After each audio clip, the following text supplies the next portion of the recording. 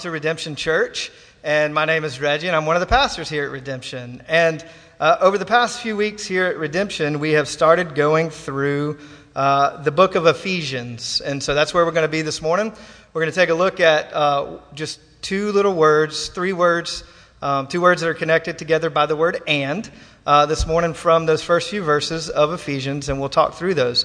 Sort of the series that we've been going through deals with our identity in Christ. And so that's what we'll be focused on, and that's how we'll move forward from here. But if you will, pray with me, and then after we pray, we'll move on from there.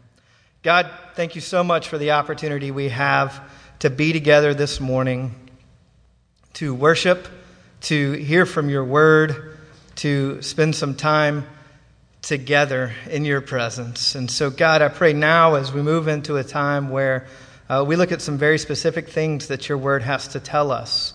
God, I pray that you would move in our midst, that you would move in our hearts and minds, that you would speak to us, that you would allow us to focus completely on you, and that you would allow us to be changed because we've heard from your word. God, as I stand on this stage this morning, I recognize that what I have to say is of no importance at all. But God, I also recognize that what you have to say from your word is of utmost importance. And so, God, I pray that you would allow us to hear from you and from your word. God, I pray that you would use me as an instrument of your grace, mercy, an instrument of the gospel of your love. And that because we've had this time together, the Holy Spirit would move in such a way to change hearts and to change lives. God, we ask all this in the name of your Son, Jesus. Amen. All right, so if you would, take your Bibles and turn to the first chapter of Ephesians. We're going to look at the first 6 verses of Ephesians chapter 1. I'll read them, and then we'll move on from there. But Ephesians chapter 1, verses 1 through 6. Paul, an apostle of Christ Jesus by the will of God, to the saints who are in Ephesus and are faithful in Christ Jesus, grace to you and peace from God our Father, the Lord Jesus Christ.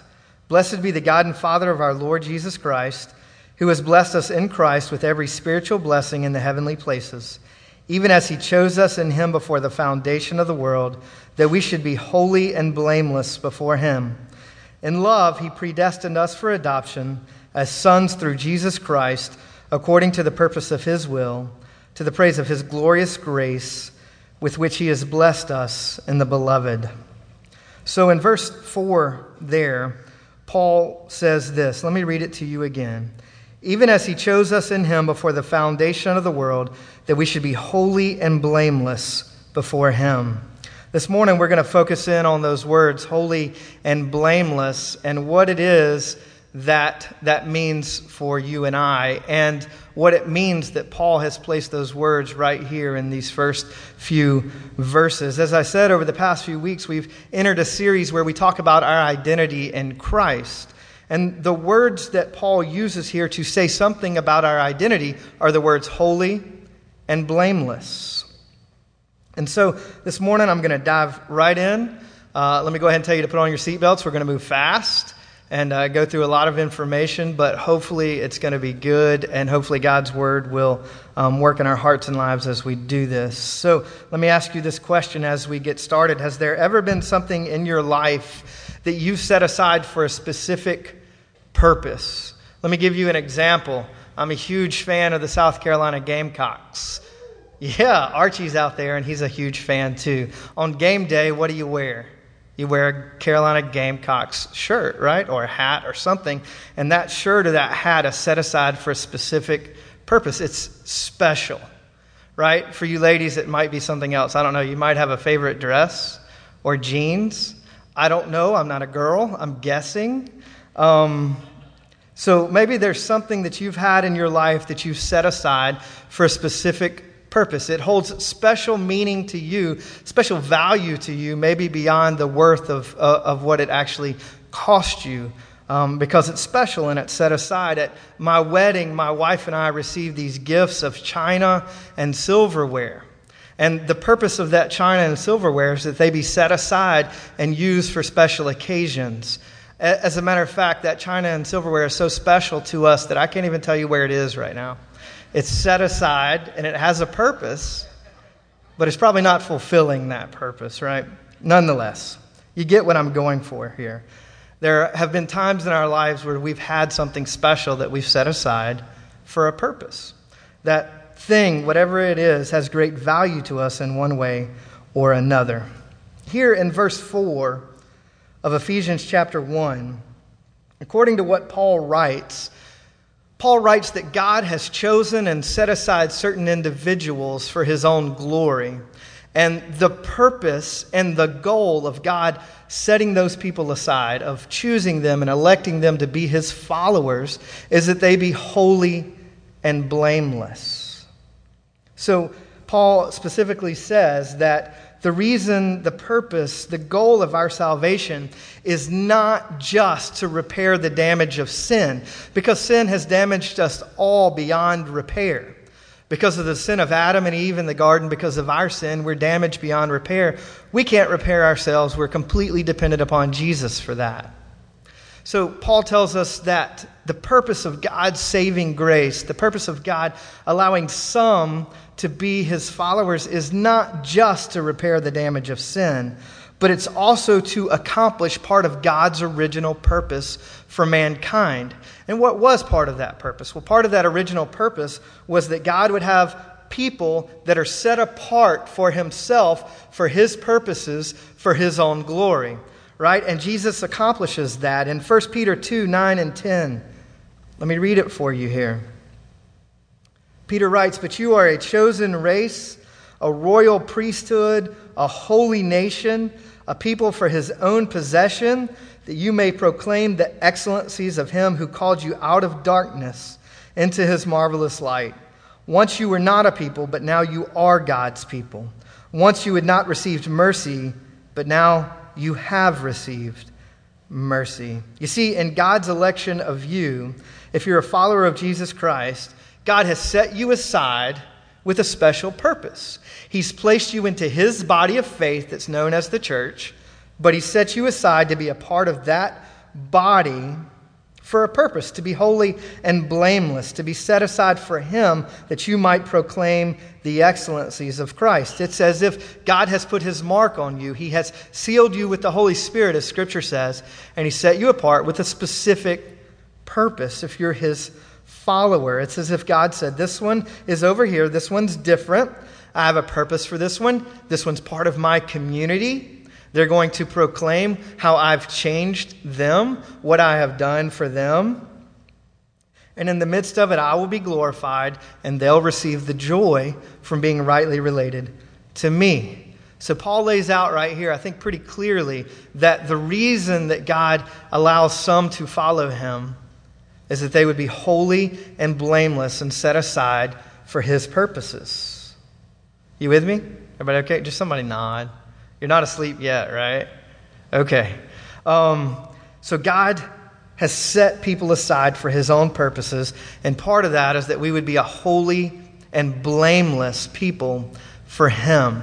So let's dive into this concept of being holy and blameless for just a minute. Let's dive into it. Let's dig into it a little bit and see what Scripture has to teach us. But let's start with this first idea, that holiness is ultimately rooted and ultimately defined by God himself. So let's start right there. Take your Bibles, be they in your hand or be they electronic, and turn to Isaiah chapter 6.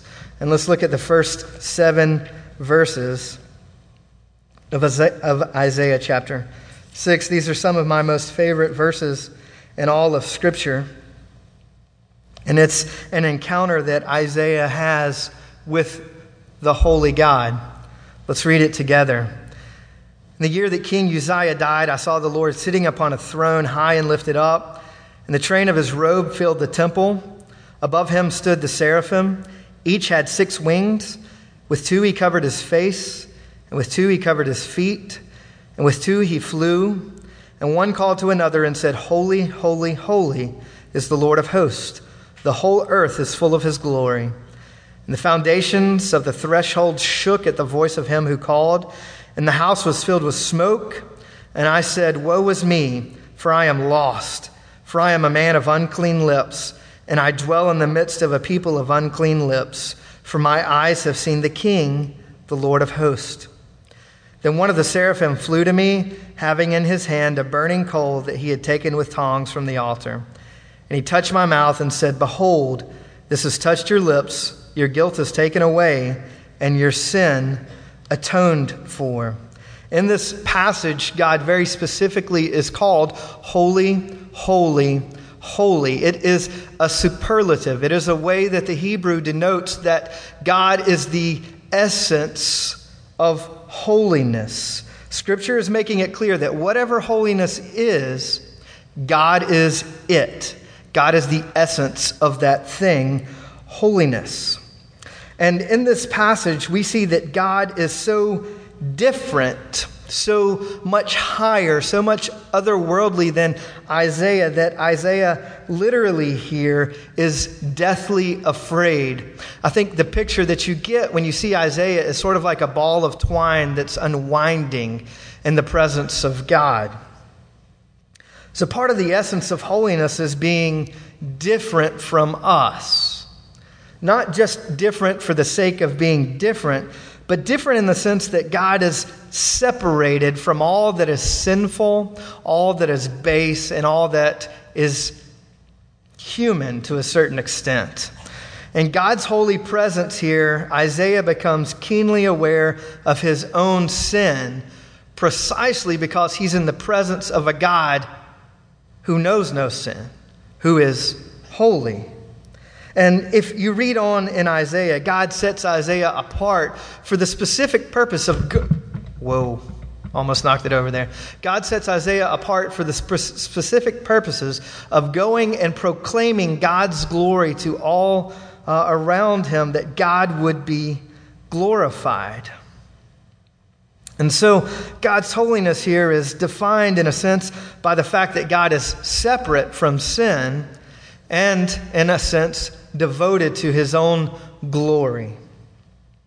And so I have to stop here and ask the question, are you separated from sin because God has set you apart to be holy and blameless, like Ephesians 1:4 says, or are you knee-deep in it? Or are you waist-deep in it?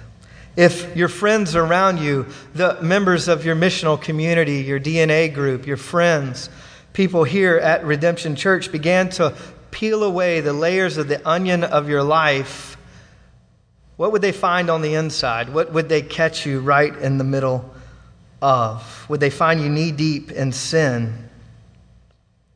When I think of being waist-deep in sin and being caught by it, I think of my daughter. I have a 4-year-old daughter named Laurel. If you happen to know her, she's rambunctious. Let's just go with that.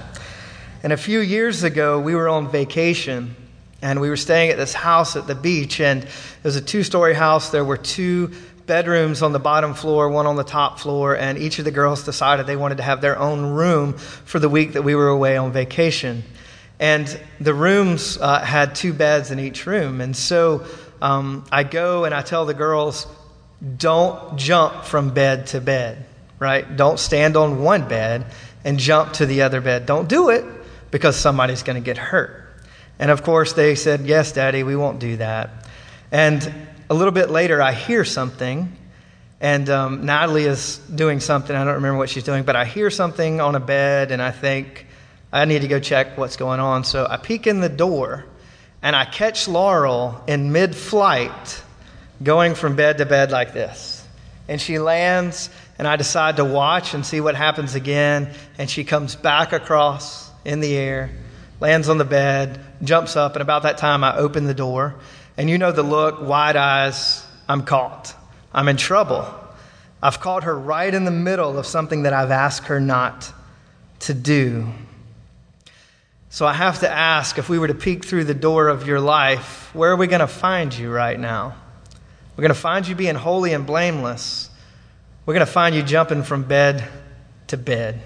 What's it going to be? If God has set you apart to be holy and blameless, I have to ask the question, are you holy and blameless. 1 Peter 1:13 through 16 says this, "Therefore, preparing your minds for action and being sober-minded, set your hope fully on the grace that will be brought to you at the revelation of Jesus Christ. As obedient children, do not be conformed to the passion of your former ignorance.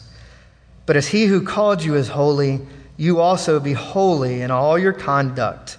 Since it is written, you shall be holy, for I am holy." It's pretty clear, right? 1 Thessalonians 4:1 through 8. Paul writes this, "Finally then, brothers, we ask you and urge you in the Lord Jesus, that as you received from us how you ought to walk and to please God, just as you were doing, that you do so more and more. For you know what instructions we gave you through the Lord Jesus. For this is the will of God, your sanctification, that you abstain from sexual immorality, that each one of you know how to control his own body in holiness and honor, not in the passion of lust like the Gentiles who do not know God, that no one transgress and wrong his brother in this matter, because the Lord is an avenger in all these things. As we told you beforehand and solemnly warned you, for God has not called us for impurity, but in holiness. Therefore, whoever disregards this, disregards not man, but God, who gives his Holy Spirit to you." In Scripture, there is a clear call on your life, on my life, to be holy. To be sanctified is what Paul uses in the passage I just read. To be made more like Christ every day. It is expected of all believers that they will be holy like God is holy. Turn over to Psalm chapter 15. Let me read you a passage. Psalm chapter 15, David essentially asks this question, God, who can dwell with you? It's a simple question. God, who gets to dwell in your house? Who gets to dwell on your holy hill? Who gets to live with you, God? And the response has the potential to be crushing.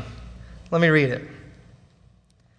O Lord, who shall sojourn in your tent? Who shall dwell on your holy hill?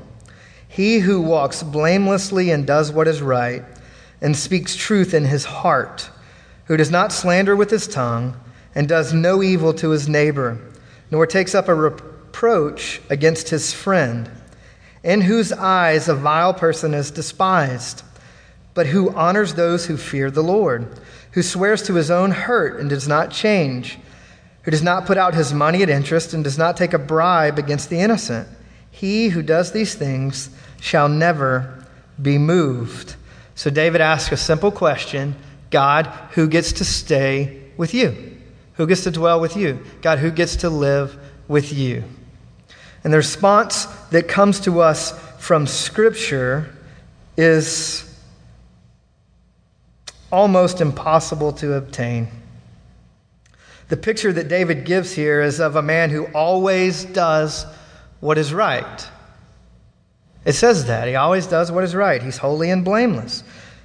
It's a picture of a man who does not slander with his tongue, who walks blamelessly, who does what is right, who thinks what is right. The passage says a man speaks truth in his heart. It's a picture of a man who always does what's right, speaks what is right, thinks what's right, always treats his neighbor appropriately, never seeks to gain an unfair advantage over someone for his own gain, a person who honors those who are honorable, a person who despises evil. It's a picture of a person whose behavior is behavior that we can't obtain on our own. Think back on your week. Does your life look like this person in Psalm chapter 15? I can think back on the last hour, right? And my life doesn't look like this. And yet, God calls me to be holy. Hebrews 12:14 says this, strive for peace with everyone and for the holiness without which no one will see the Lord.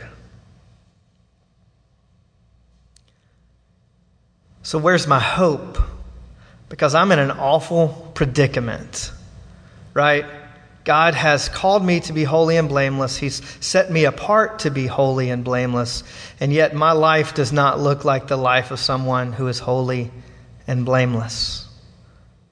So where's my hope? I'm glad you asked that question.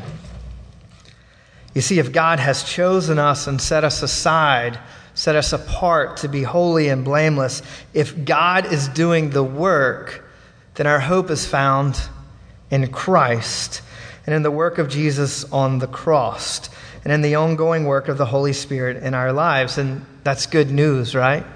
That's the gospel.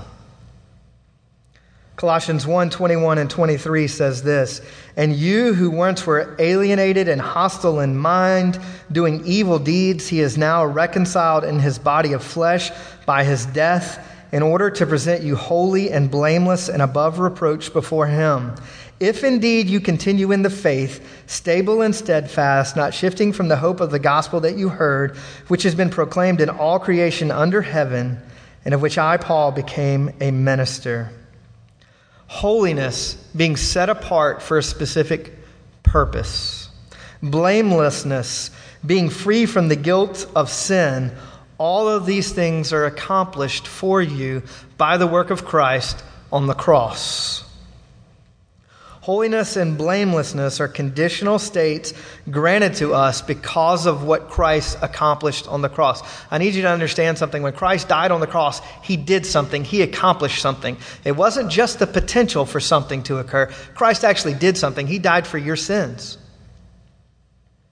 And in doing so, your guilt is removed, and the righteousness of Christ is credited to you if you're a follower of Jesus Christ. So in the gospel, in the work of Christ on the cross, Christ accomplishes something, and that is the salvation of his people and setting them apart for his purposes. This is the gospel. This is the good news. Amen? Somebody? Thank you. So God does the work for you through Jesus to set you apart. And there is great comfort in the fact that God does the work to set you apart as his own.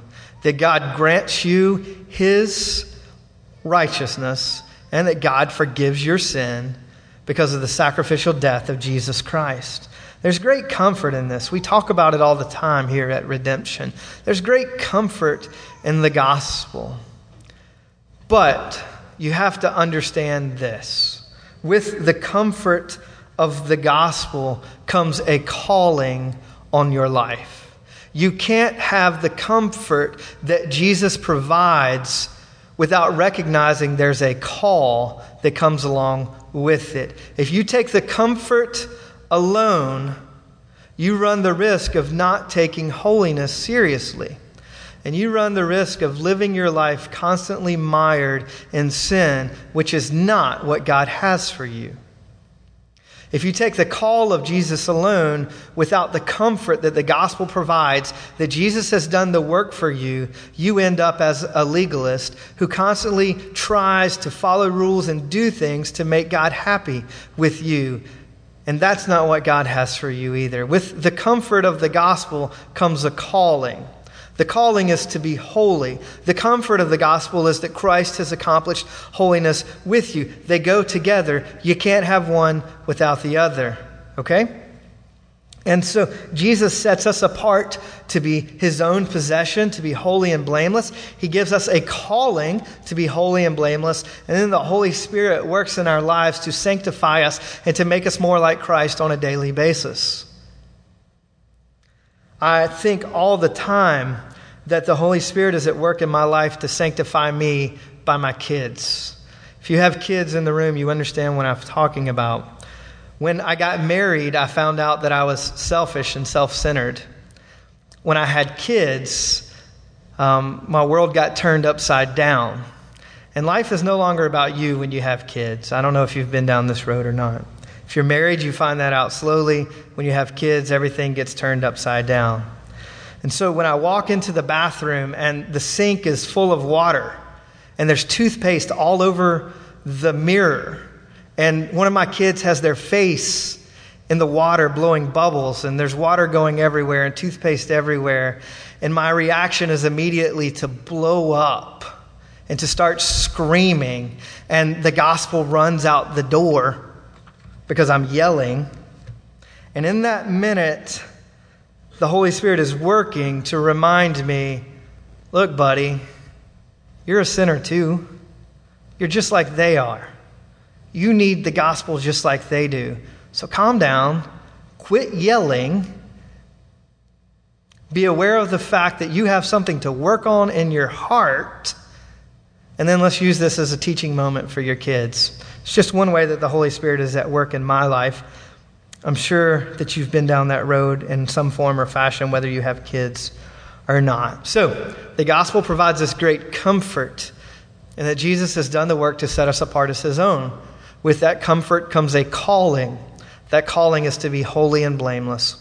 And it's the Holy Spirit that works in our lives through the Word of God, through our friends, through our missional communities, through our DNA groups, through our family, to disciple us and to help us understand what it means to have the Holy Spirit be at work in our lives and to respond in repentance and faith. All right, you with me? So, there's great comfort in knowing that Christ does the work for us. Jesus is always the hero, always. And with that comfort comes a calling. Yes, your righteousness, and yes, your holiness, and yes, your blamelessness comes from Christ and his work alone. But there's still a tension there. It's a now but not yet situation. Christ has set you apart to be holy and blameless, and yet there's still a call on your life to be holy and blameless. There is absolutely no place in the Christian life for lazy self-centeredness. It doesn't exist, because the call on your life is to be holy and blameless. Yes, Christ accomplished it.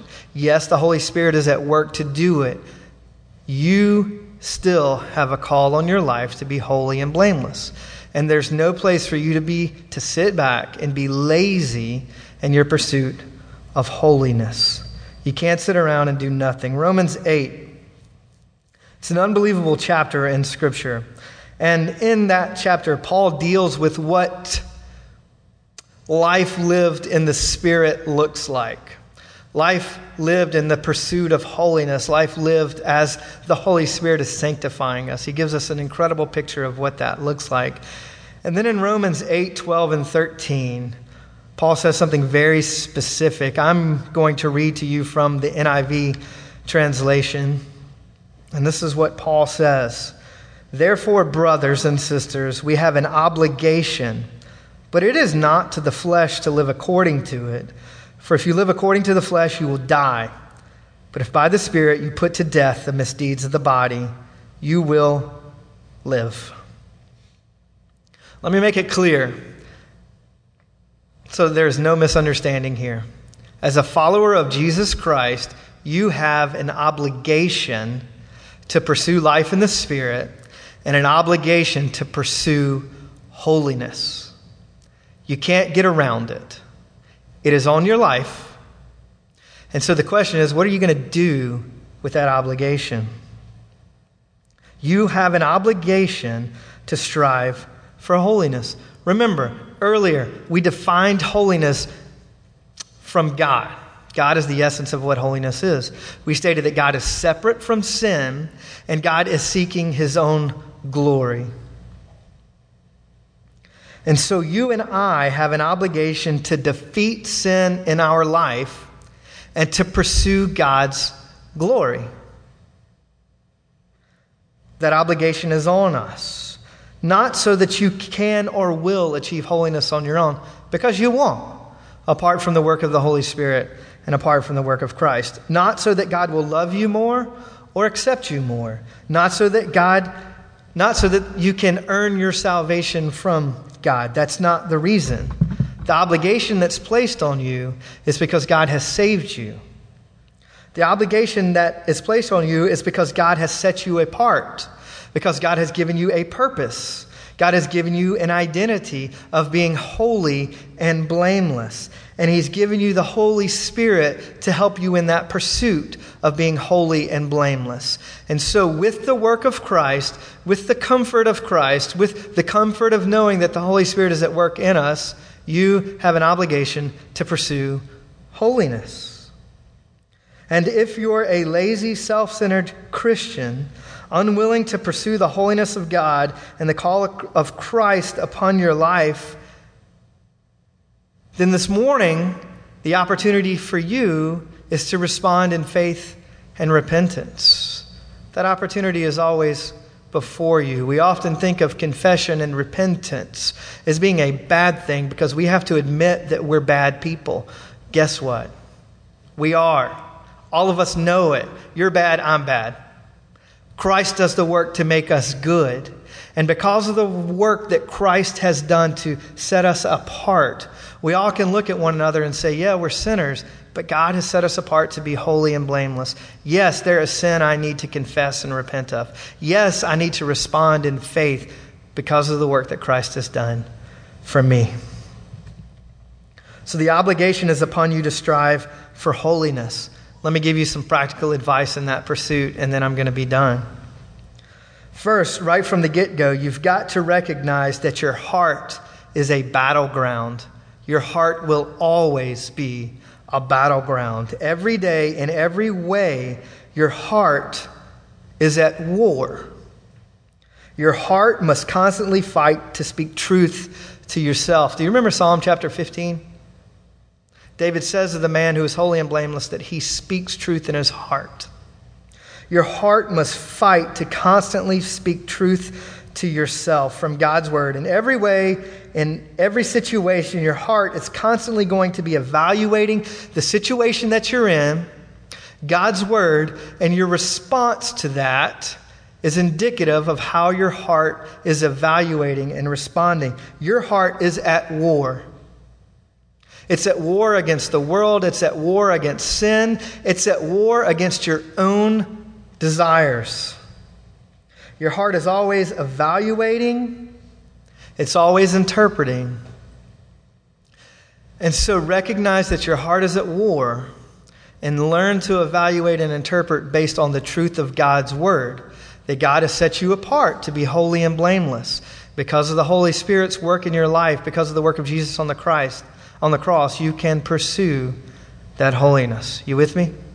Recognize that your heart is at war. Number 2, recognize that the Holy Spirit is at work in your heart to sanctify you. You're not doing this on your own. Part of the work of the Holy Spirit in your life is to sanctify and cleanse you at the very beginning of your walk with Christ, and to continue to sanctify you and cleanse you as you move on in your journey. Have you ever read the book Pilgrim's Progress? It's a great book by John Bunyan. Go read it. It's all about the pursuit of sanctification. Yes, he was a Puritan, but he was awesome. 1 Corinthians 6:11 tells us this, "But you were washed, you were sanctified, and you were justified in the name of the Lord Jesus Christ and by the Spirit of our God." And Philippians 1:6 says this, "And I am sure of this, that he who began a good work in you will bring it to completion at the day of Jesus Christ." So 1, recognize that your heart is at war. It will always be at war. Jesus has already won, though. 2, recognize that the Holy Spirit is at work in your heart to sanctify you. 3, seek to know God. Right? If God is the essence of holiness, if God is the definition of holiness, and we've been called to pursue holiness, then where should we go to learn about holiness? God. That's a Sunday school answer. It's fine. Know God. Seek to know God. 4thly, take God's exhortation to be holy seriously. It's not a joke. It's not a suggestion. It's an absolute expectation on your life. Live like God expects you to be holy because He does. It's not a choice that you get to make. If God has set you apart and provided you the comfort of the gospel, then the obligation is on you to pursue that holiness. Live life like God expects you to be holy, because He does. Fifthly, remember that rejecting God's call to holiness is akin to rejecting God Himself. Listen again to the words of 1 Thessalonians chapter 4, verses 7 and 8. For God has not called us for impurity, but in holiness. Therefore, whoever disregards this, disregards not man, but God, who gives His Holy Spirit to you. You reject God's call to holiness on your life, you're rejecting God. I don't think that's a point that any of us want to be at. And if God has set you aside as His own, remember that God's call to holiness on your life is important, and that rejecting it is rejecting God Himself. Sixthly, let's bring it down to an even more practical notch. Involve yourself in the community of faith where God has placed you. If you're a part of this church, if you're a part of another church and you're visiting this morning, the call on your life, because God has set you apart to be holy and blameless, He set you apart to be a part of His community, His church. Involve yourself in the church that God has placed you in. Here at Redemption Church, we meet together on Sunday mornings. It's a place for you to be if you're a part of Redemption Church, together as the body of faith. There's a place for you to meet together here as the body of faith to worship. There's a place for you to come and serve on Sunday morning. There's a place for you to serve during the week. During the week, we meet in missional communities. We meet in DNA groups. We meet in one-on-one relationships for the purpose of pursuing the call of holiness on our lives. We call it discipleship. It's why missional communities exist. It's why DNA groups exist. It's why we meet together. It's why we develop one-on-one friendships to sharpen one another. You want to pursue holiness? Don't do it on your own. Get involved in a community of faith that will encourage you, that will point out your sin in love, that will help you to pursue holiness on a practical level, because they can look right at you and say, hey, what about this thing in your life? What are you doing about that? How is God at work in that situation? So get involved. Be here on Sunday mornings. Serve the body some way. Go to missional communities. Get involved in a DNA group. Find a friend. Sharpen one another. Pursue holiness together. All right? So real quick, let's go back through those practical means of pursuing holiness. Recognize that your heart is at war. Jesus has won. But recognize that your heart is at war and you need the work of the Holy Spirit to help you respond. Secondly, remember that the Holy Spirit is at work in you to sanctify you. You're not doing this on your own. Third, seek to know God. If God is the essence of holiness, seek to know what holiness is. Fourth, take God's exhortation to be holy seriously. It's not a joke. Fifth, remember that God's call on your life is to be holy, and that if you reject that call, you're rejecting God Himself. And sixthly, pursue life in the community of faith that God has placed you in so that you can disciple one another and point out specific areas of your life where holiness needs to be pursued. You guys with me? Let's pray. Holy Father, thank you again for the opportunity to be together this morning and to hear this word, hopefully, God, that you had for us. God, I pray that you would continue to work in our hearts and in our minds to bring the realities of your word to fruition. God, thank you that there is great comfort in knowing that Jesus has done something on our behalf that we could never do for ourselves, and that is to save us and to set us apart for your purposes to be holy and blameless.